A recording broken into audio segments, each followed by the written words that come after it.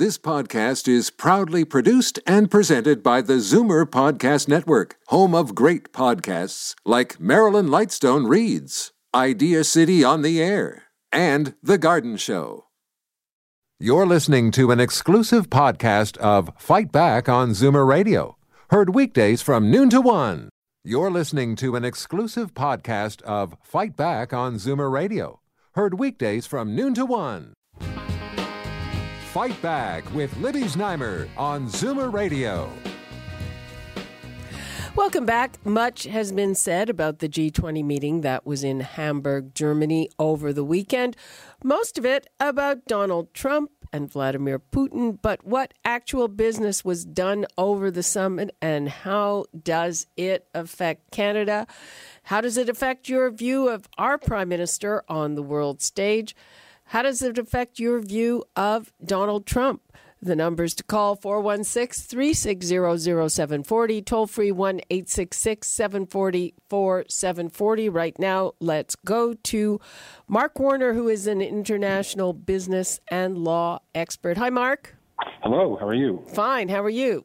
Pretty good. So, what does that summit mean for us? Well, I used to work at the OECD, which is the Organization for Economic Cooperation and Development in Paris, and I used to spend a lot of my time drafting these kinds of communiques. And so what I would say is that often these communiques are read more seriously or taken a bit more literally by the general public or commentators than perhaps they should be. I mean, the G20 is just a talking shop where countries get together and they talk, and it's useful, I guess, for leaders to exchange views, and then they put out a communique. But none of this is really binding on anyone.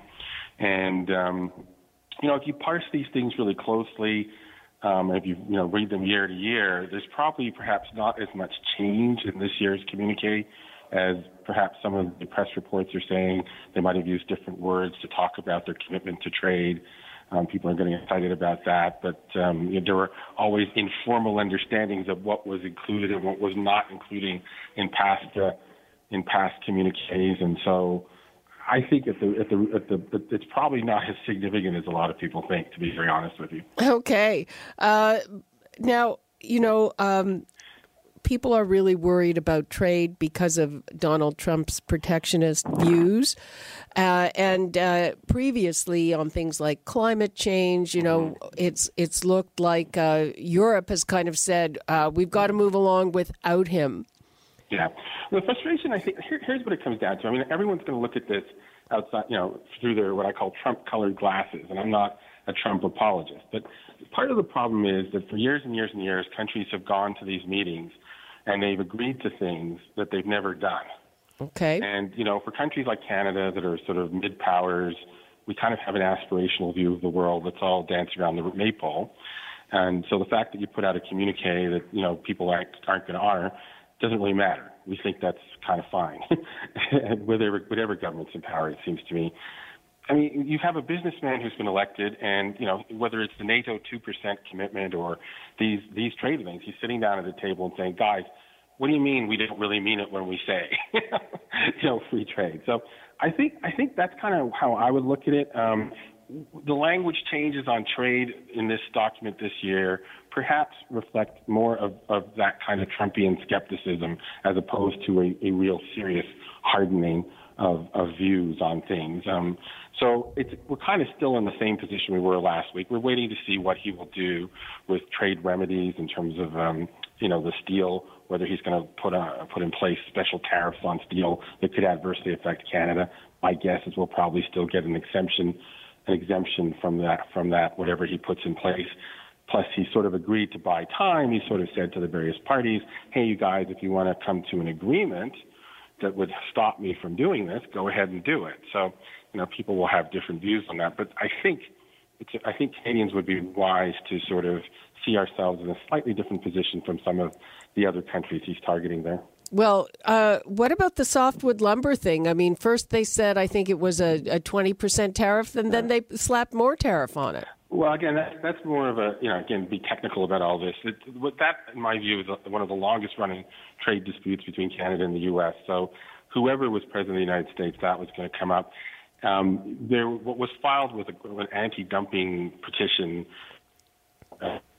Hello, Mark? Can you hear me? We lost you for a bit. Oh, what was filed was an anti-dumping and a countervailing duty petition. So basically, those go through different processes. So it was always expected that both of those duties would be applied. I know it's frustrating to Canadians. It's nothing. That's not particularly Trumpian. Those are American people who are taking advantage of American law and petitioning their government for action. And you can't blame that on Donald Trump, it seems to me. Okay, let's take a call from Elizabeth in Brampton. Hi, Elizabeth. Hello? Oh, we lost Elizabeth. I don't know what's going on. Hello? Hello, can you hear me? Yes. I don't know what's going on with our, we seem to have just a little bit of telephone action here. What I might say is there are a few things from the point of view of the government that the current trade minister has been putting a great deal of emphasis on gender and what she calls inclusive trade. Personally, I don't know what any of that really means and how substantive it is. But, given all that, there's a lot of messaging in the communique this year about gender and gender-type initiatives. Again, I think it's mostly fluff, but people who like that kind of fluff will think it's very important. And that could be seen as an advantage for Canada, I guess. Well, isn't that kind of how our Prime Minister ingratiated himself with Donald Trump by participating in this gender thing with Ivanka, right. and all of that? I mean, isn't it useful at least in that way? Sure. I mean, it's soft law. It's not really. I mean, that particular initiative in terms of funding that African women entrepreneurship thing, that has some may have some legs to it. We'll see. But I'm just thinking more generally of the communique. There's a lot more references to women and girls and gender type initiatives. And again, as I say, most of it is just fluff. But we'll see if it actually amounts to anything. When you see, again, when you see Angela Merkel saying things like Europe has to move on without the United States, what do you make of that, and where does that leave us, Canada, on the world stage? I make of that she's in an election, and that it's a very tight election, and her opposing candidate is a Social Democrat Europhile, and that she has pivoted. But one of the things that is interesting in the communique, speaking of Germany, is there's actually a part on it that deals with migration. And I couldn't think that Donald Trump would have come away with anything more. It basically says respects the right of each member state to determine their own borders and migration into their borders. So that is very different than the kind of, I suppose Justin Trudeau's been saying something kind of like that, although we've gone a different way in the United States. But I can't think that Donald Trump would have wanted anything more than what was written there in that respect. And of course, Angela Merkel in Germany has been changing her position somewhat on some of these migration issues. But it is interesting that the summit partners did put that in the communique itself. Mm-hmm. I mean, she was facing a lot of criticism because of the number of migrants that they've allowed into the country and some of the problems that's caused. Right. So she actually, on that one, despite the sound and fury, she's actually now... Hello? Yes. Despite the sound and fury, she's actually perhaps closer to Donald Trump's position than to what we perceived Justin Trudeau position on some of these migration issues. Really? Closer to Donald Trump? That's a little hard to believe.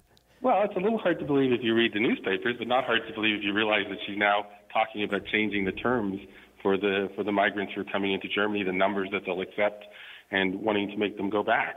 So, as I say, people have a tendency to read everything now through what I call Trump-colored glasses, and you got to dig down a little bit lower. But I'm not saying she's fully Donald Trump, but on migration, she sure as heck isn't the Angela Merkel of the welcoming immigrant